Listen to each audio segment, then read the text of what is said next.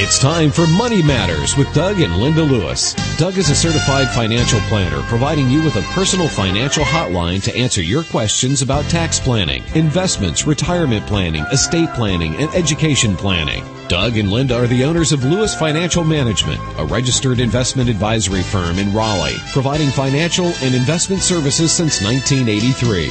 Doug and Linda will be answering your questions on WPTF's phone lines anytime during the next hour. Call 860-9783. That's 860-WPTF. Call toll-free 1-800-662-7979. And for mobile phones, it's star 680. And now, Doug and Linda Lewis and Money Matters. Hello there, North Carolina. This is Doug Lewis, certified financial planner, once again welcoming you to Money Matters with Doug and Linda Lewis.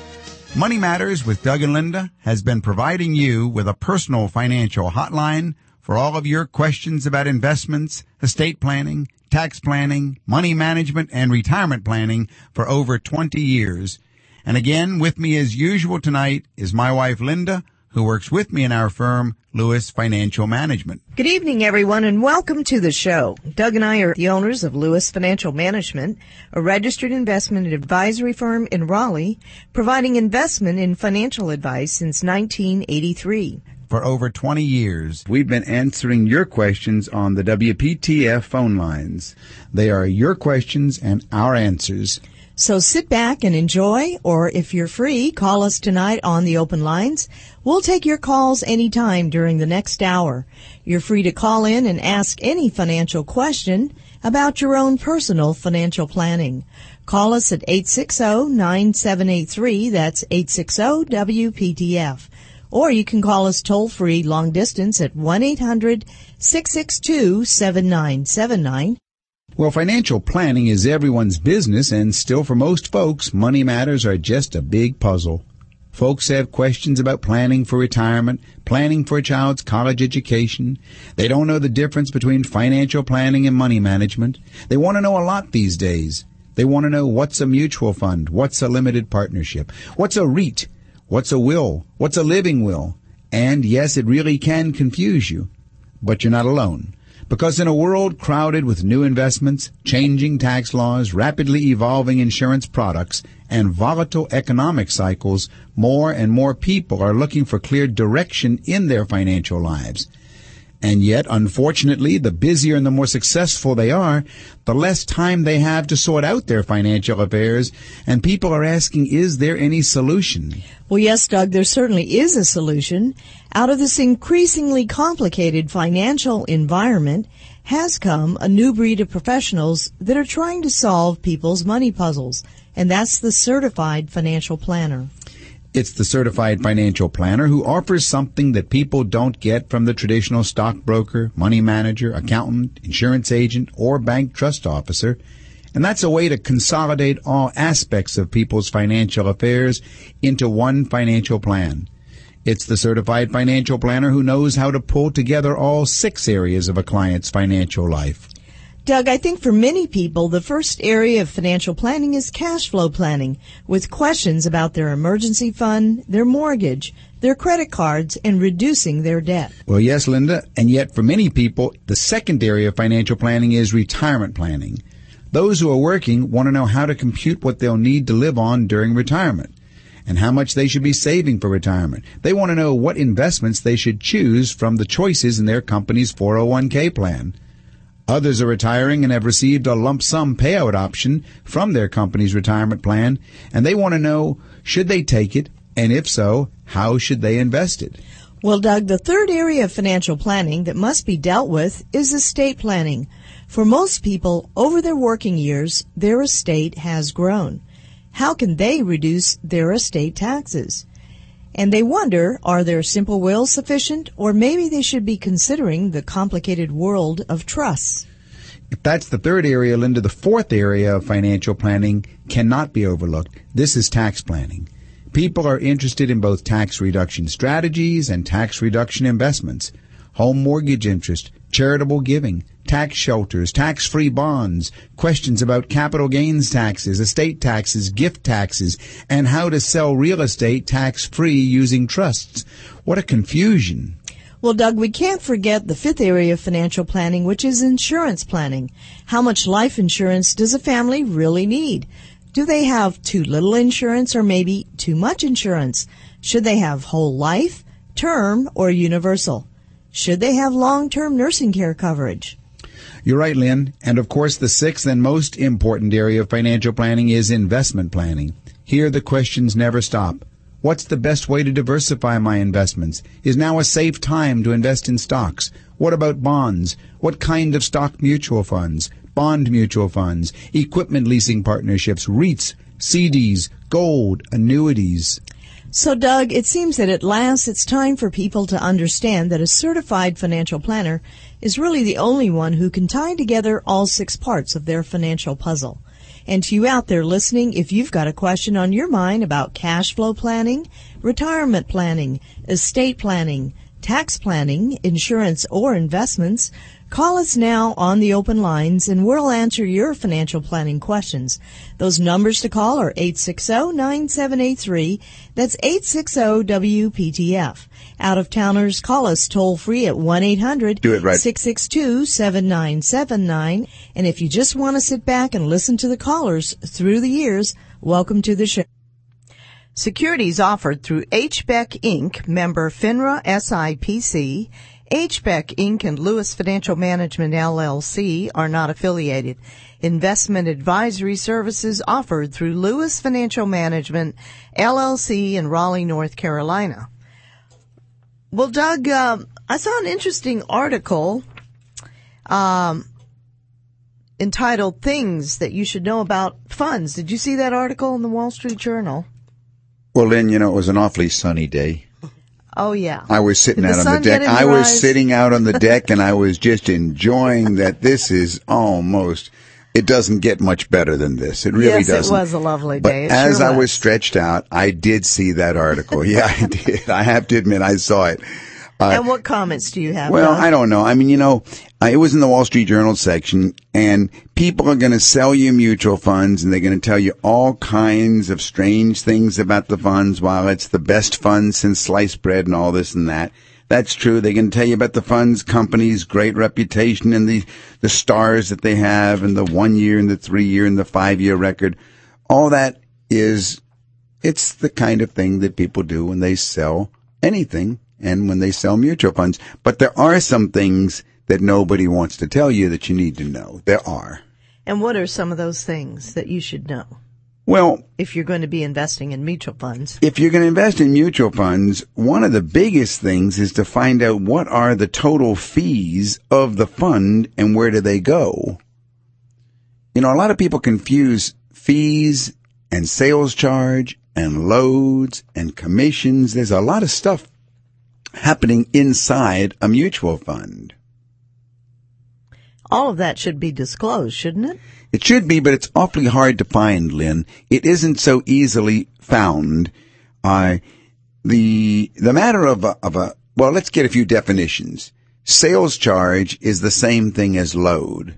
Okay. So if there's a sales charge, that's a load, or if there's a load, that's a sales charge, and that is what somebody is paid who is selling you the fund.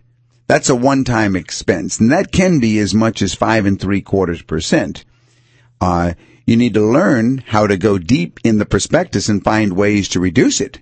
If that's the fund you want, there are probably lots of ways you can reduce it. And I know in our firm, sometimes we find ways to reduce it all the way down to zero, but you need to be able to know where to find those places. But that still is just a one-time expense, and that is a sales charge. That's not really the fee. The annual fee, which is in the prospectus called the expense ratio, this can vary all over the place. It can be anywhere as high as 2% a year and as low as 0.1% a year. And that's going to be the cost of running the fund. And so you need to find out, because that money is coming out of your pocket. Funds that have higher expense ratios are going to leave less for the investor. Funds that have lower expense ratios are going to leave more for the investor. That's what it costs to run the fund. But there is another expense that's very hard to find, Lynn. And what is that, Doug? That is really what the fund manager pays. He doesn't charge, he pays when he buys and sells stocks inside the fund. Because every time the fund buys a stock or sells a stock, there is a cost. It's a commission. And really, that's called the turnover ratio. Picture 100 stocks in a fund. Okay. Well, if there's a 100% turnover ratio at the end of the year, then they've all been sold and replaced by another. The higher the turnover ratio, the worse it's going to be for the investor.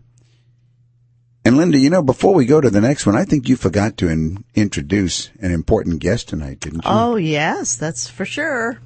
Well, I'd like to welcome our daughter, Deborah. Deborah's joining us on the show today. Welcome, Debs. Thank you, Mom and Dad. It's good to be back. Long time, on and off through the years. Good to have you back again, Deborah. Thank you. All right. Now, let's go back. Okay, let's go back to, Deborah, what would you say is another expense that's inside of a mutual fund? The cost of the manager? Yeah, the cost of the manager himself. And when we focus on the manager, one of the crucial things to see is, does the manager invest in his own funds? I remember meeting Peter Lynch one day on an elevator. He was a very famous manager of a fund called the Fidelity Magellan Fund back in the 80s, and I asked him where he invested his own money. He said, I would never invest in the Fidelity Magellan Fund. The point is, if a manager is investing in his own fund, then you've got the best chance of having a very good performing fund. At least the bottom line is that fund managers that do have money in their own fund do better. I think the article that you found, Linda, pointed to Warren Buffett, who has 99% of his own wealth in his own investment vehicle, the Berkshire Hathaway.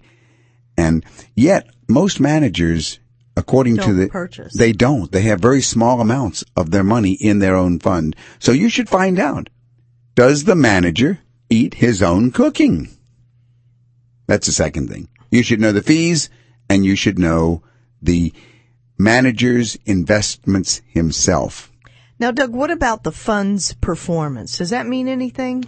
Well, it does. It means an awful lot, but probably the broker who's selling you the fund, he may not have all the information or give you all the information you want. He may talk about a 1-year track record, 3-year track record, 5-year track record. It may mean something, but it may mean nothing. And you know why? Why? Funds advertise the track records of the fund, but they don't tell you the track record of the manager. And suppose the manager is brand new. Suppose he's changed in the last 2 years. What good does a 5-year track record tell you if the record isn't the manager who's at the fund? So you want to know the track record of the manager. And then even short-term performances, pretty much anybody can find some short-term performances. Actually, there's a lot of luck when you go for a 1-year or a 3-year return. But what you want to do is you want to find a fund manager who has done well over a 10-year period or more. And then you probably have found a manager who has what it takes. So I would say those are the 3 things to find out about a fund. Find out what are the total fees that are involved inside the fund, including the turnover ratio. Does the fund manager himself invest in his own fund and how much? And what is the long-term performance of the manager? Those are the things I think you want to find out. So, Doug, there's, on the one hand, you have these 3 things that you've mentioned about the fund. And if any of our listeners have mutual funds in their portfolio, another thing is that where is it parked, right? Is it being managed? Are there management fees on top of the fund expenses? Well, no, that is a very good question, Linda, because many times just the fact that it's the fund and the fees that are in there, what about the brokerage firm that may be charging you a fee to manage the mutual funds, the asset management fee? That is a greater thing that I find most people don't even pay attention to or pay little attention to. Well, And if you're paying 1% a year for a management fee for a brokerage firm to manage your money, and those funds have got a 1% or 2% annual expense ratio, you're being hit at the rate of about 3% a year. That can be pretty steep. So that is definitely something that our listeners need to look at. And if you're out there listening and if you've got a question about your portfolio or the expense fee ratios or fees that are being charged to your portfolio, give us a call on the open lines where you're listening to Money Matters with Doug and Linda Lewis on News Radio 680 WPTF. Our numbers to call are 860-WPTF. That's 860-9783. And if you're out of town, it is toll free at 1-800-662-7979. Well, Doug, another interesting article I saw, and we're finding that a number of large companies locally and extra locally are offering buyouts to their employees. You know, the economy is changing about as fast as a baby's bottom, if you know what I'm saying. It's moving very rapidly. Changes are occurring. On the large scale, the economy is improving rapidly. But at the same time, people are losing jobs, and there are still layoffs and consolidations, and we know what's happening with Progress Energy, and we know what's happening with IBM and so forth. And so when you come down to the rubber hitting the road, there is indeed the matter of the package or the buyout offer that you may or may not be received, or be offered, so to speak.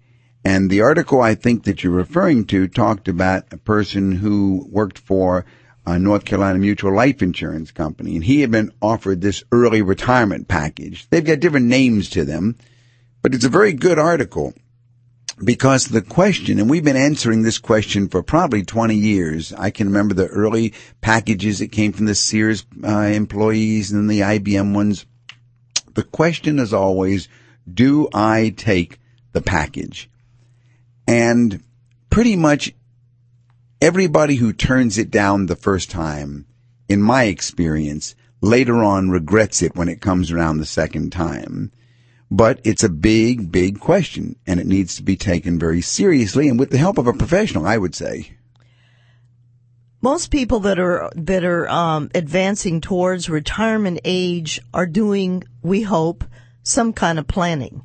But as I would agree with you that there are folks out there because of the economy or because we find that in some companies and even the state, because there's not enough dollars to go around, they're having to revisit their budgets.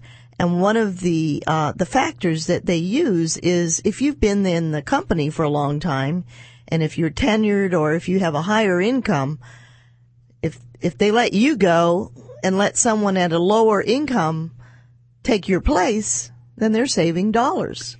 And that's the hard reality, that there is that facing companies and, as you say, also nonprofits, universities and hospitals and government. Everyone's facing it. One of the questions that Gary Goldberg out of New York, a financial planner, then I know Gary, but he was quoted in the article, and he said that our personal experience is that those who have turned down buyouts often end up getting a worse deal when it's offered a year or two later. Because when a company does offer a buyout, it's usually because they want to reduce the workforce, like you say, Lynn. And if not enough people take it, then the layoffs start. So first they start offering the incentive packages, the buyout. And then if enough people don't take it, then they're just going to start laying off. But they got to get the numbers down. And you're exactly right. There's usually something behind the package. Well, we find that depending on a person's situation, and if you out there are listening and you are in the retirement, pre-retirement age, depending on your situation, this opportunity could be devastating or it could be exhilarating because maybe it's an unwanted parting of ways.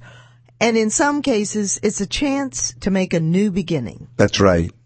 What usually is the first thing that people have to consider if they're going to take that package or not? The most important thing to consider is how much does it cost you to live?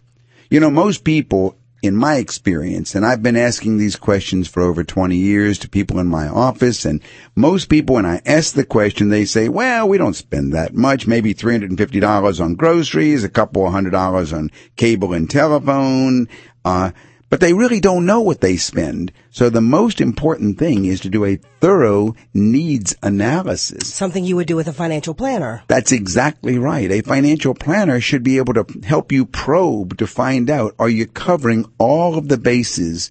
Your expenses, Deborah, are going to break into 3 categories. Okay. Number 1, there are the recurring monthly expenses. We call them RMEs. Okay. That's the way you spend money every month. But then number 2, there are the non-monthly expenses that you have no choice, but they do occur on a regular basis, maybe semi-annual, like an insurance payment, something like that, real estate taxes. And then you have this third category called the discretionaries. What would be an example of a discretionary expense? Things that you might purchase just because you need them. Or you want Or them. you want them. Maybe clothing, travel. Something that you don't normally plan for the expense of. Exactly. But a good needs analysis must take into consideration all of your discretionary as well as your recurring monthly expenses. And then you can approach the matter of, will the buyout package cover me?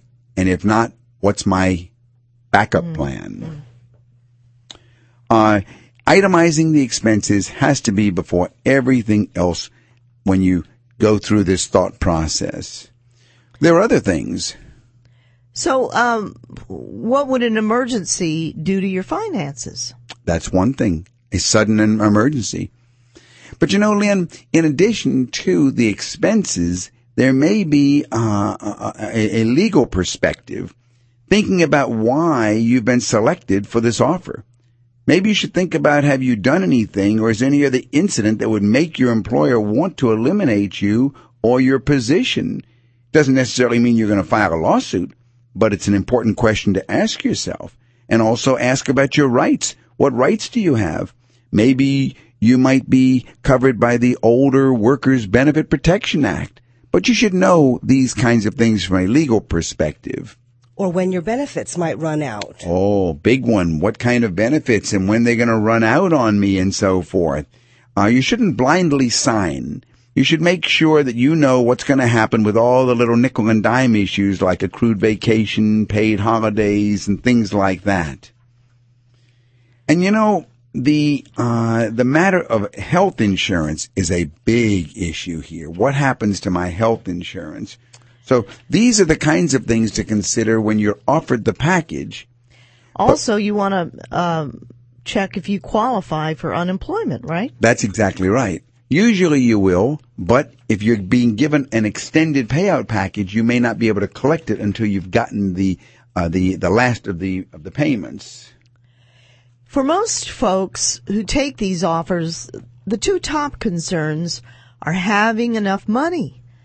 That is so important. Will you have enough money? And also figuring out what they will do with your spare time. What these folks will do once they retire. It's for many people, it's as big as the first question, Linda. What am I going to do with my time? I'm used to going to work 9 to 5 every day for 20 years. Now what am I going to do? And so forth. The particular person who was featured in that article said his number one fear was that he would be bored in retirement.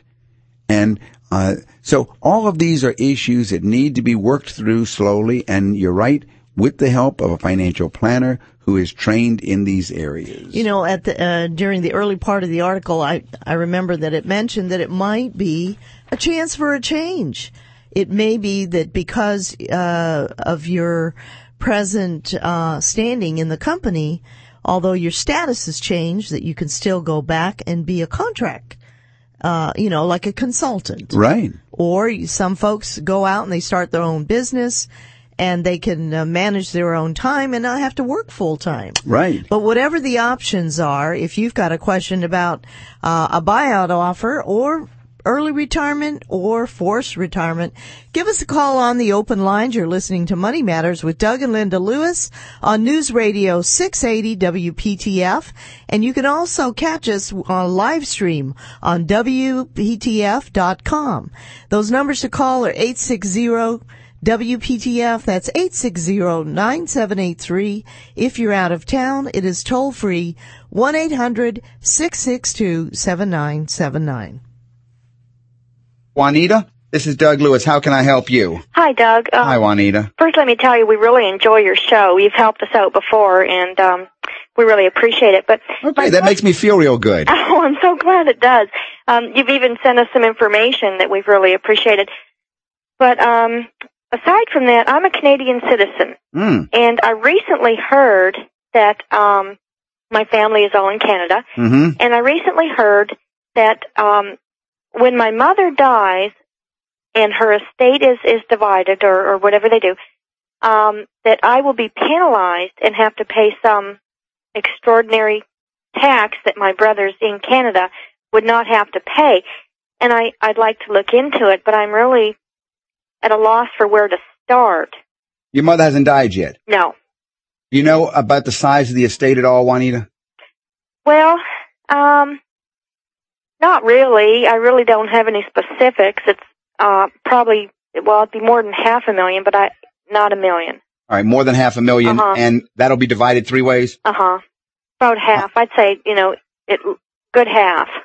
It's a funny question you're asking me, Juanita, because usually I'm asked the other side of the question, which I thought you were going to ask me, which is what about you? Because you're in a unique situation. Your husband, American citizen? Yes. Yeah, you are in a unique citizen at the time that you die. Oh, really? Oh, yes. There is a special law that hits you.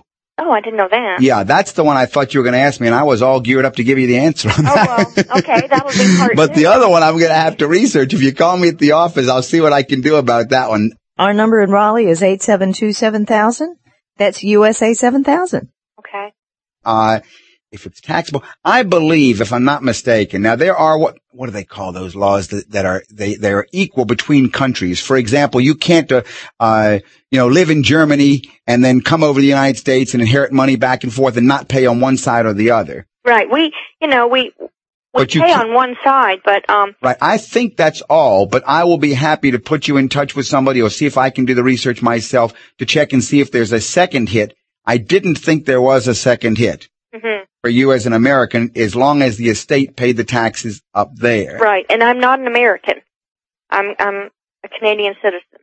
Right. I cannot see why, but I can look up that one for you. So what happens if I die? But now if you die, you got a big problem. Really? Yeah, this is the deal. There is something called the unlimited marital deduction. Are you familiar with that? Never heard of it.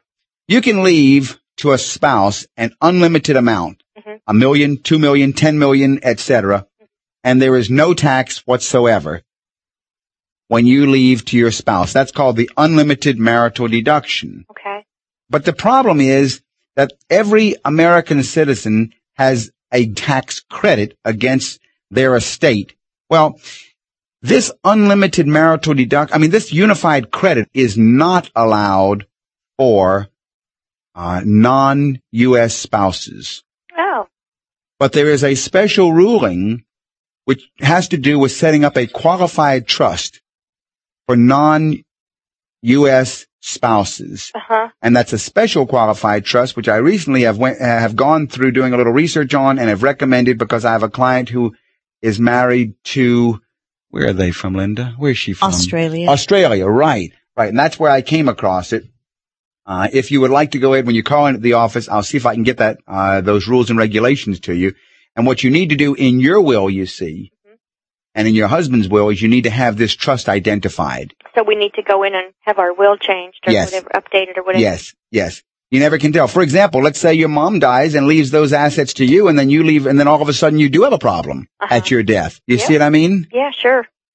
So you want to be aware of that trust and, of that provision for the non-U.S. spouses. And if you call up the office, I will find out if there's anything I can give you that tells you what happens to a Canadian estate's inheritance that's received by a Canadian married to a U.S. citizen. Mm-hmm. You know, it's just sort of funny when you go into the lawyer's office and you sit down and you discuss all this. They never tell you anything, you know. Yeah. They don't ever mention the danger of an I love you will, you know. And yeah, it's really bad. You want to have some fun sometime, get a book called, what's that book I've been reading, Linda, that I like so much? Loving Trust? Loving Trusts. Uh-huh. Yeah, I don't recommend it as a thing to do yourself, but it's a real eye-opener, and it's about people using certain trust and doing it themselves and protecting themselves from lawyers who really don't know what they're doing and why they don't advise clients certain ways. And, you know, lawyers sometimes, and I have to say, I was in law school myself one day, and I deal with a lot of attorneys, but many attorneys are guilty of what they don't know. They cover up by simply trying to dazzle you with their brilliance. Well, you know, it's like when you go to the doctor's office.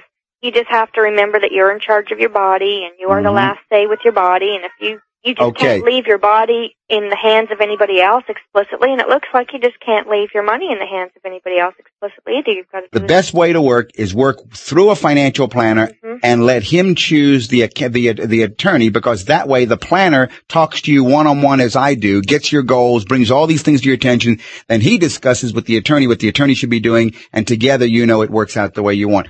The number in Raleigh is 919-872-7000. Okay, well, thank you so much, Doug, and Linda, too, for your help. Oh, thank you. Bye-bye now. You're listening to Money Matters with Doug and Linda Lewis on News Radio 680 WPTF. Well, Doug, there was another interesting article I saw about caring for an elderly loved one. You can expect, you know, it's toll to take on folks that have elderly parents or spouses. It's actually, Linda, it's a duty that many of us will eventually assume. And that is that you can become a caregiver of an elderly loved one. We have clients right now who, as you know, are in their 60s having to take care of parents in their 90s. And so it's definitely something that needs to be realized as a possibility. And apart from the emotional demands, there's also a financial cost that the caregiver has to contend with. And the biggest problem is very few are prepared for it. Caregivers, on an average, spend more than $5,500 per year in out-of-pocket expenses. And this is according to some statistics. And if you are a long distance caregiver, you probably have to shell out more than $8,700 a year for incidentals like transportation, food, supplies for for the person that you're taking care of, whether it be a parent or a sibling or yeah. You remember that one client we had that finally had to move to Texas because flying back and forth to take care of the elderly parent that was in Texas and they were here in Raleigh, it was just too much. And so they eventually moved to Texas to be closer to take care of the situation of the parent. And if you're out there listening and you have a parent that is elderly or disabled, this is something that I'm sure you need to address in your situation as to how you can plan, right, Doug? Yeah, it's very hard because sometimes the caregiver feels that it's becoming so intense that they better stop working or go to part-time work and everything so that they can do what they want to do for their parent. But on the other hand, that could be the worst thing because you may be cutting your own financial future by stopping your work, by killing your 401k contributions and all those things. It could be very wrong. And actually, I think most financial planners amongst my peers are going to tell you that you should think long and hard before you retire to become a caregiver. Certainly, you should meet with a certified financial planner who specializes in areas like this to go through and walk through all of the situational things that could be occurring. I agree, Doug, and basically the article exhorted folks to have the talk Talk with your parents, speak with them about their current assets, their current income, their debt, their spending, the percentage of their assets that are liquid, and what are their plans for covering their medical as well as their long-term needs. So it is important, isn't it, Doug, to have this conversation while your parents are still healthy and they're able to handle their own affairs. It's unfortunate that I've had many clients tell me that they want to have that discussion, but their parents don't want them to. They're from a generation where they still think it's private, and so the kids, who are, of course, adult kids now in their 50s and 60s talking to me, they're trying to find a way to do it. But you want your parents to understand that you're doing this not out of greed, but out of concern and a desire to be prepared if something were to happen to them.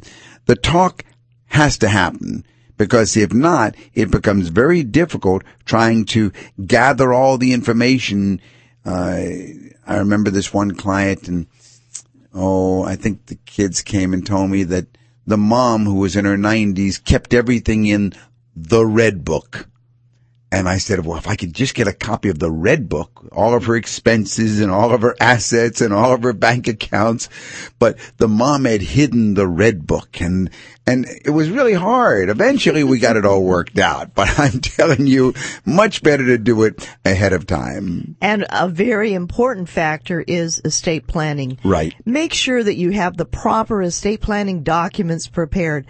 Particularly important is the financial power of attorney that your parents would sign, giving you the power to handle their financial affairs if something happened and they became incapacitated. What about revocable living trusts? Actually, Deborah, I think the revocable living trust is probably better than the power of attorney. Why would you say that? Well, because not that it would replace a power of attorney, but the power of attorney can be difficult with regard to assets. Now, not necessarily on signing a tax return or something, but the revocable living trust is something you can do ahead of time, and you put the assets of the parent into a revocable living trust. So it's now in the name of a trust. The trustee can be the parent, and the co-trustee can be the child, the adult child. So if the parent then becomes incapacitated, you don't have to go through anything by showing a power of attorney and proving that it's a good power of attorney. None of that has to happen. The child simply is the co-trustee and continues just as if nothing ever happened. And what's happening here is you're able to get to the assets to provide income to the parent. It's also probably a better way to explain all of the different things that need to be taken care of. It is. It's a much better way. I like the revocable living trust. I really do. We recommend it for many, many of our clients, and I have one for myself.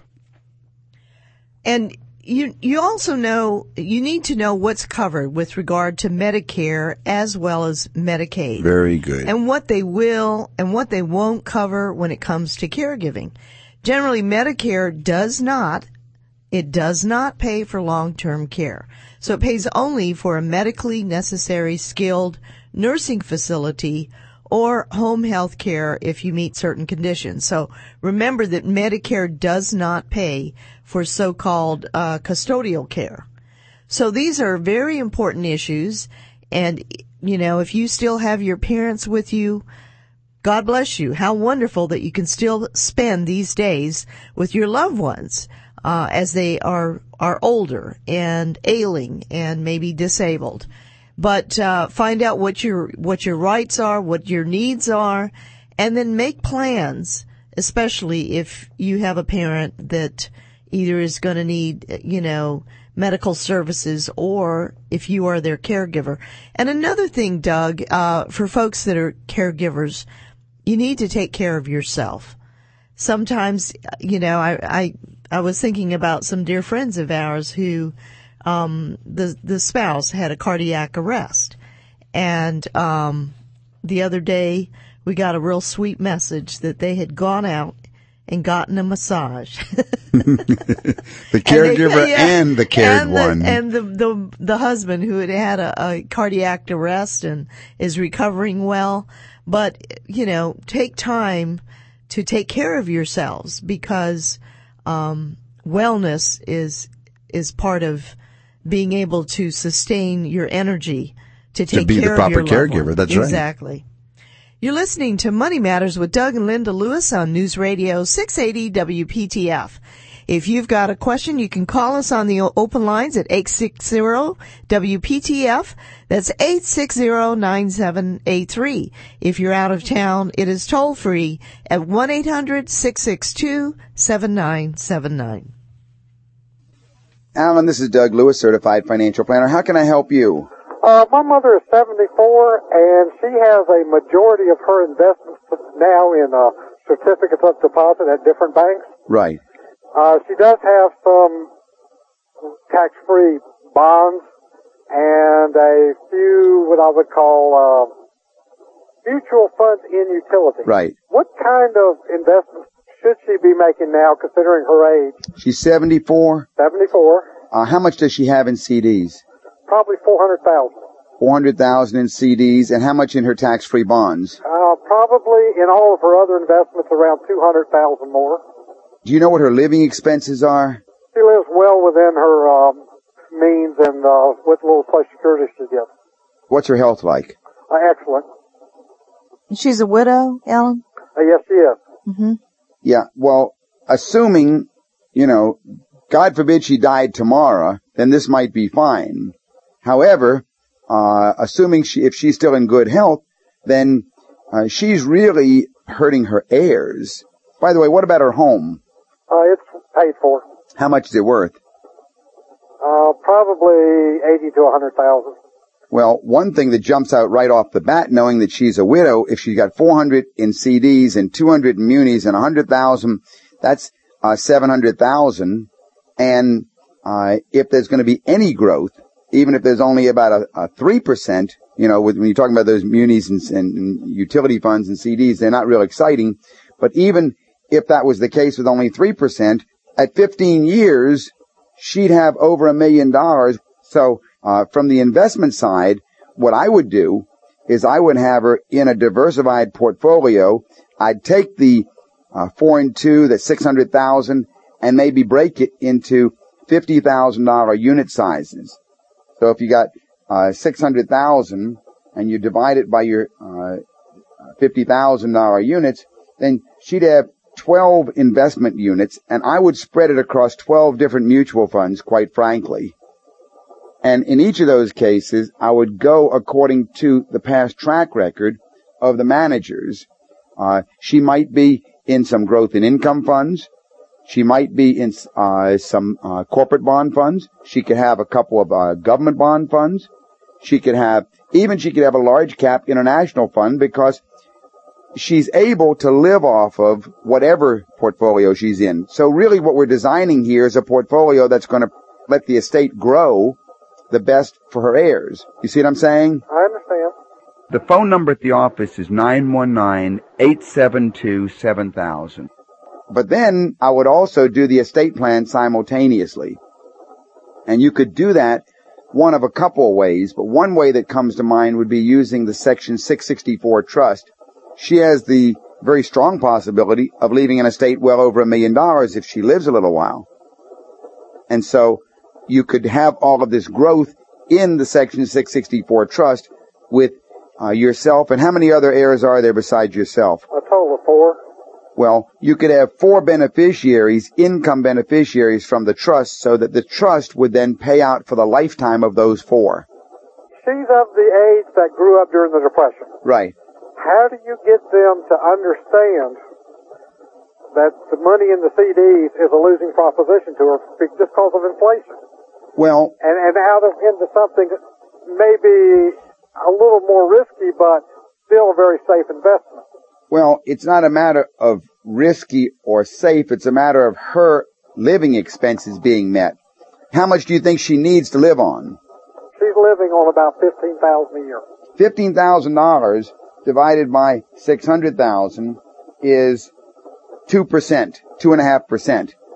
Well, we could increase her income to $30,000 a year without having any real risk, in my opinion, of depleting principal, most senior citizens need to have education from an independent, certified financial planner, someone who is impartial, not trying to sell them something, but someone who can educate, analyze, and decide what's best, and help them understand what's best. Very often when they see that their estate is going to be paying a couple $100,000 in taxes, that really starts to bother them. So it's an educational process. If she's open for education, then you should set up a meeting with a certified financial planner and let her go through a session of education. We find this is a typical situation. We have a lot of cases like a lot of widows that, their husbands accumulated, over their lifetime, or maybe they both were, had income and, or they inherited assets that have appreciated, and, they don't always need all the income, but you want to, certainly as Doug said, you want to make sure you're meeting her need, but also you want to look to the future, right, Doug? Yeah, but I think Alan's question is, how do you explain that to her? He understands it very well. And the answer is still, you've got to get her in front of a planner. Usually the child cannot explain that to the mom and dad. Right. That's been our experience. The children that have brought them to us, usually, it's a very different environment then, because the planner is able to speak directly, with the parent. So, if you'd like to call the office, Alan, our number in Raleigh is 919-872-7000. That's USA 7000. And thank you so much for calling. All right, thank you. Take care now. All right, you're listening to Money Matters with Doug and Linda Lewis, and we're taking your calls at WPTF, 680 WPTF, at 860-9783, and out-of-towners, it is toll-free at 1-800-662-7979, and if you're in your car, it's star 680. Well, Doug, also I just wanted to announce that if you're out there listening and you've been recently widowed, or if you're going through a divorce or need mediation, that call us at the office at Lewis Financial Management, LLC. That number in Raleigh is 919-872-7000. That's USA 7000. Well, Doug, I wanted to ask a question about that last caller. It was an archive call. Would you still use a charitable trust in that situation? I'm glad you asked that question, Linda. No, that is a call from the archives. And with the new estate tax laws, which say that you can leave $5 million tax-free, I would not, in that case, recommend the Section 664 trust again. No, I don't think so. Of course, the new tax law is only good for 2 years, but I think I would not still recommend it. No. Well, Doug, there was a very, very interesting article, and again, as we've been talking about early retirement, planned retirement, it's interesting. This article was entitled, He Says Maine, and She Says Florida.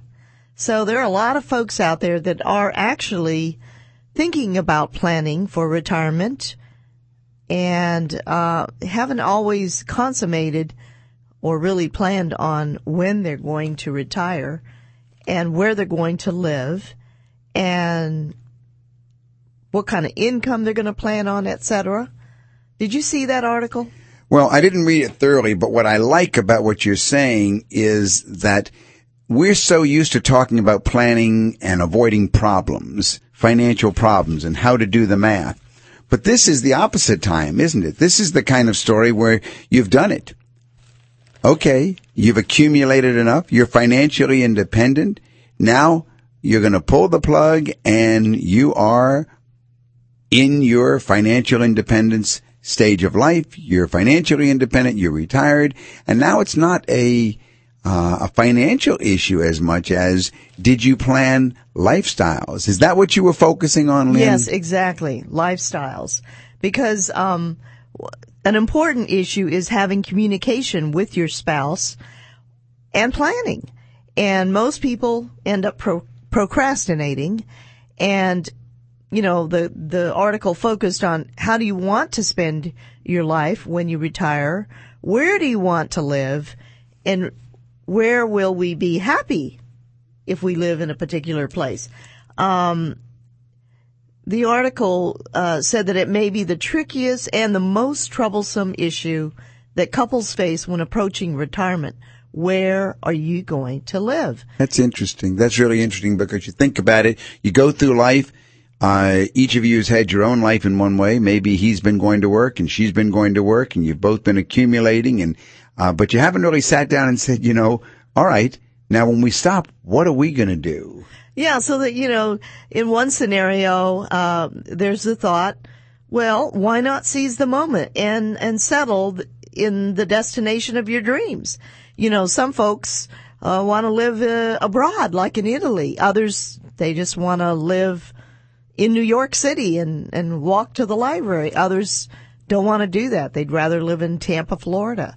So, but what happens when spouses don't share the same dream? How do they resolve their differences? Yeah, how do they?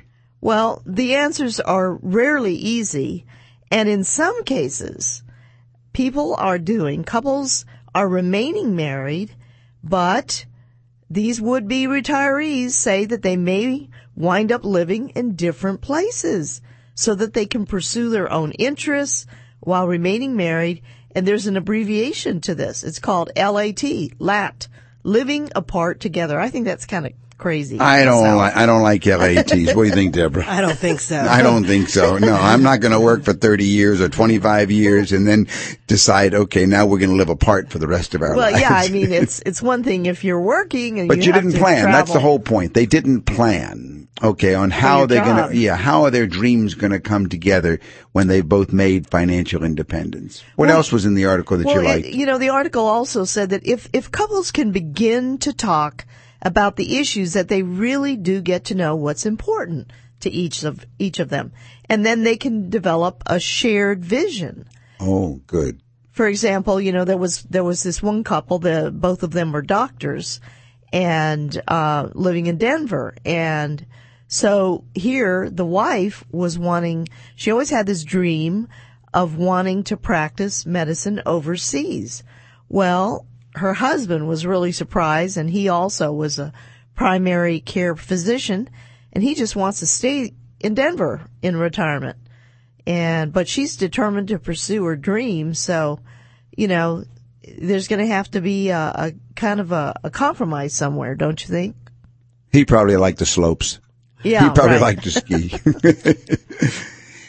It's working out the dreams, and a financial planner can help. I've done that many a time through the years. I've sat in my office with the clients and saying, all right, I see you can make it. Now, what do you want to do with your lives? How do you want to spend your time? What's coming in the next 6 months? What's coming in the next 12 months? And to crystallize those dreams, that becomes part of the total financial planning. Well, there was one study where they found that there was widespread disagreement amongst couples, and there was a lack of communication between spouses that were approaching retirement. And it even said that some 60% of the couples in the study didn't agree on when they would retire. I'll bet you it also said some of them wanted to work a little bit and others didn't, because what do I do all day long? Do I want to maybe keep working part-time? Well, we find that a lot of folks that have worked 20 or 30 years, they just get burned out. And so, but they really want to start planning and having conversations with their spouses about when, and usually there's procrastination in the picture. But what else do you think, Doug?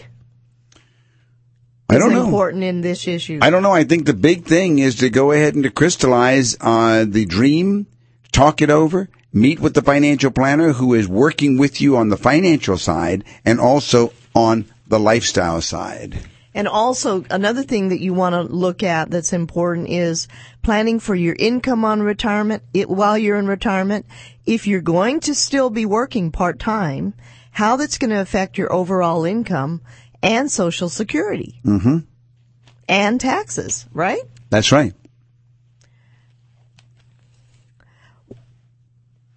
And during the retirement, probably wondering how it's going to last. How long is all of this retirement savings and investments and portfolio that you've accumulated? How long is it going to last?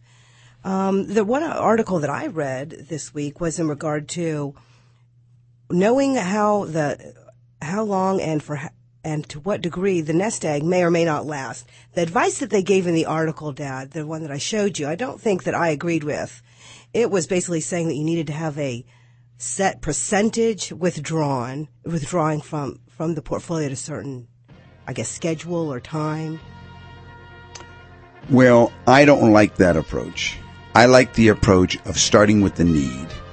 I think I hear the music coming. Let's pick this up next week, and we'll go from there. Everybody have a great week.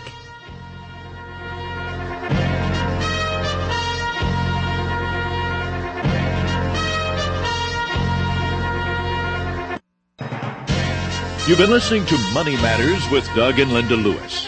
Money Matters provides you with a personal financial hotline on any subject where money really matters. For more information, you can call Doug and Linda in Raleigh at 872-7000. That's USA 7000. Listen again next Sunday at 6:05 for Money Matters with Doug and Linda Lewis on 680 WPTF.